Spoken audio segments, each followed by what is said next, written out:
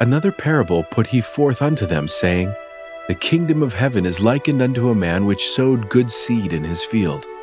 But while men slept, his enemy came and sowed tares among the wheat, and went his way. Hey listeners, this is Nick from Scripture Central, and today's podcast addresses the question, what does the parable of the wheat and the tares teach about the apostasy? As Jesus taught his disciples, he often used parables to convey various truths about the kingdom of heaven. In one such parable, Jesus employed the image of wheat and tares to demonstrate the future of the church until the second coming. A man, which can be interpreted as representing Christ himself, sowed good seed in his field, and then, when men slept, Satan came and sowed tares among the wheat and went his way. Even though the tares were a blight on the crop, the sower instructed his servants, Let both grow together until the harvest. And in the time of harvest I will say to the reapers, Gather ye together first the tares, and bind them in bundles to burn them, but gather the wheat into my barn. Although it might seem odd, this prescribed course of action was in fact beneficial, because it ensured that the young wheat wasn't disturbed or destroyed before it was ready for harvest. According to John W. Welch and Jeannie S. Welch, this significant parable reveals the basic truths of the great apostasy and the wonderful blessing of the Father's plan of restoration and eternal salvation. This graphic teaching of Jesus reveals that trouble would arise soon after Jesus had started his church, while humans were not paying close enough attention, and that these problems would be widespread.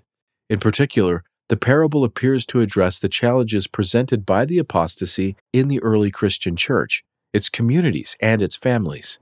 At the same time, it becomes clear that Jesus prophetically anticipated all these challenges and offered encouragement to his audience so that they might recognize the tares for what they truly were.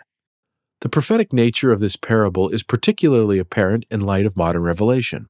In a revelation given to Joseph Smith in 1832, we learn that the field was the world, and the apostles were the sowers of the seed. And after they have fallen asleep, the great persecutor of the church, the apostate, the whore, even Babylon, that maketh all nations to drink of her cup, in whose hearts the enemy, even Satan, sitteth to reign, behold, he soweth the tares.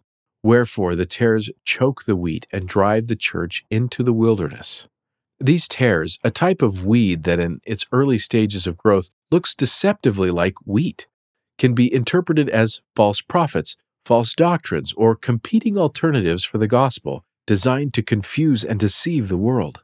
Many of these false teachings could be so carefully constructed so as to be difficult to distinguish initially from the true doctrines, at least until the bad nature of their fruits was made manifest at the time of the harvest. Some of these tares, the deceits of Satan, that were also instrumental in choking the wheat and driving the church into the wilderness, have been revealed through the Book of Mormon and additional revelations given to Joseph Smith. In the Book of Mormon, Nephi saw 3 steps towards the apostasy. First, people would take away from the gospel of the Lamb many parts which are plain and most precious. According to the Welches, this could have occurred by altering the meaning or understanding of the concepts taught by the Lord. As key terms or concepts were redefined, important truths were lost, and it became more difficult to fully live the gospel.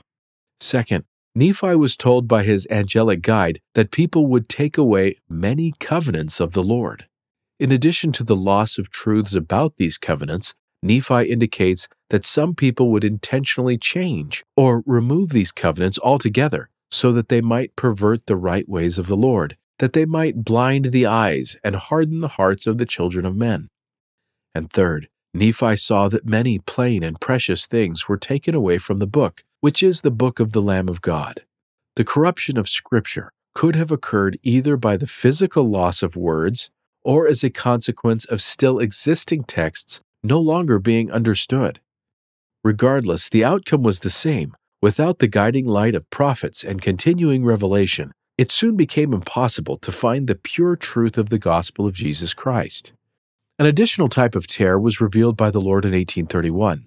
My disciples in days of old sought occasion against one another, and forgave not one another in their hearts.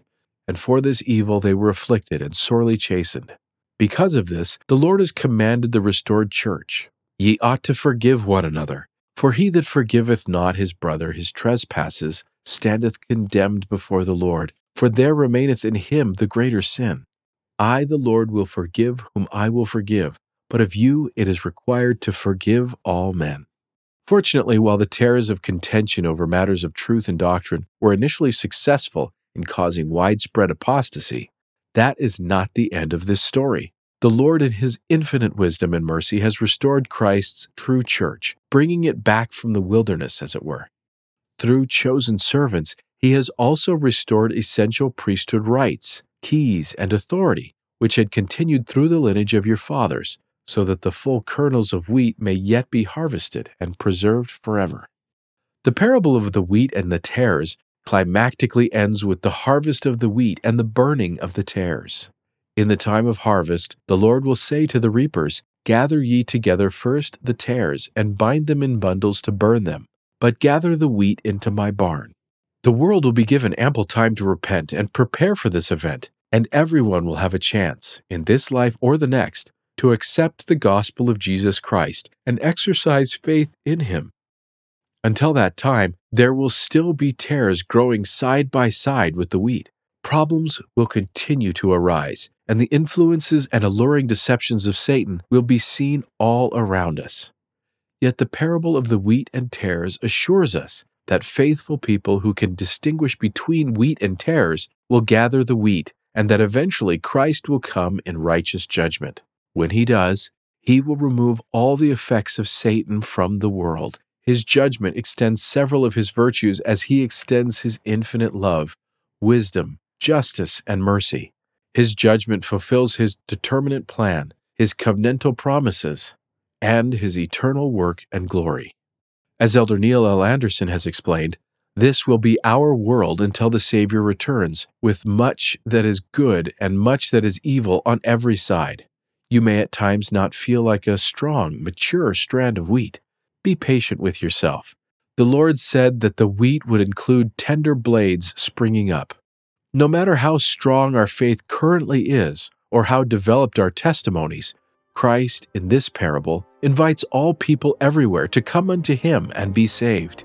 He wants us all to choose righteously and be prepared for His second coming, so that we can be safely gathered and preserved for eternity. Thank you for listening to this presentation from Scripture Central. For more information, please visit scripturecentral.org.